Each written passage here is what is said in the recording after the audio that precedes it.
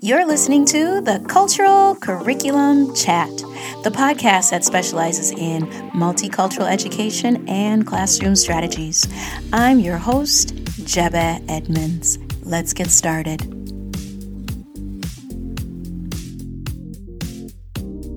Well, hello everyone.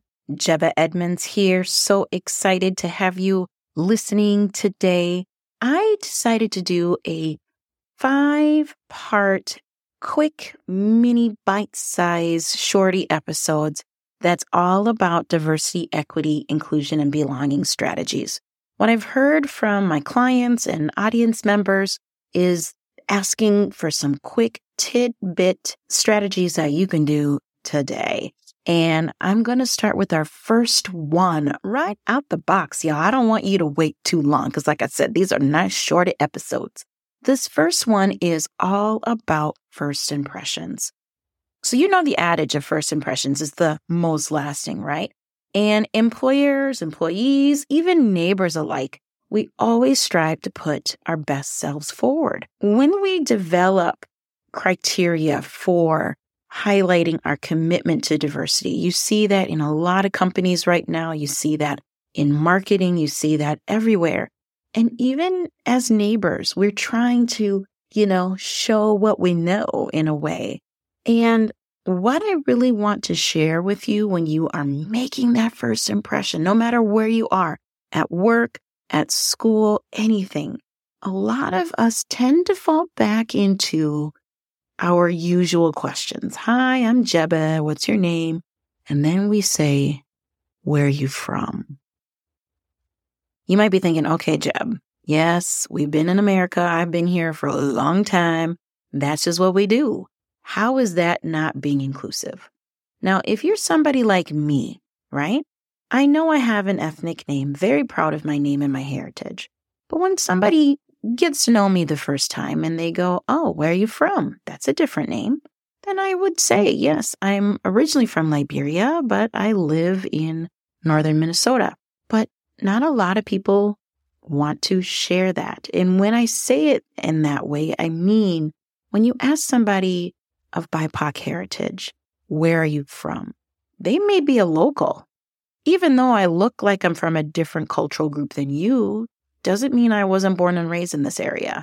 And so this wonderful author, writer, social justice guru, anti-racist, cultural competency, amazing queen, Thais Selassie, has this wonderful TED Talk. And I've used her TED Talk in lots of my trainings, but she has a twist on this adage question of where are you from?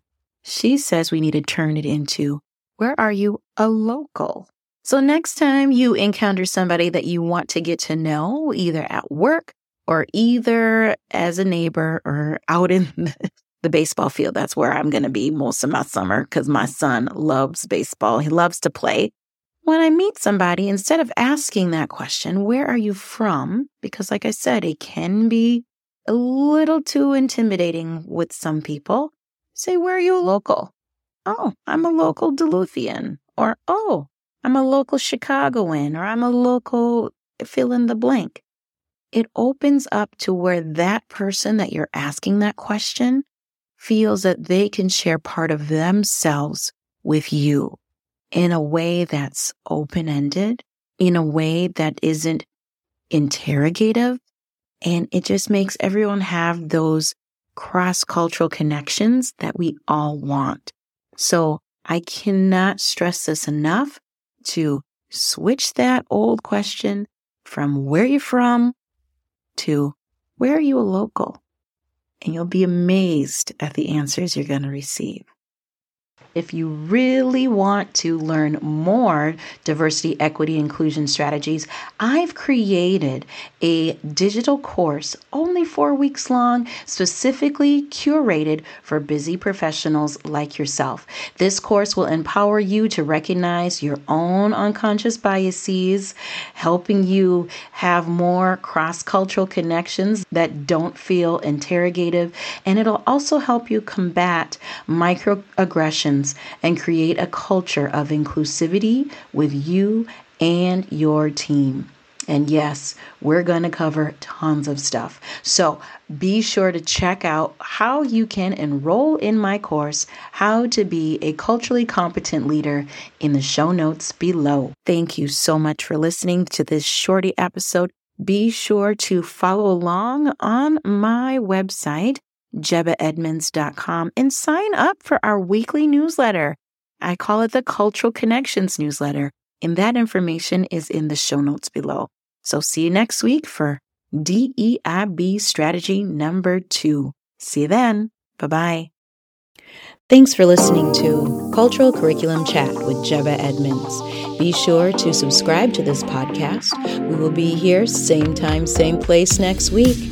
Take care. Bye-bye.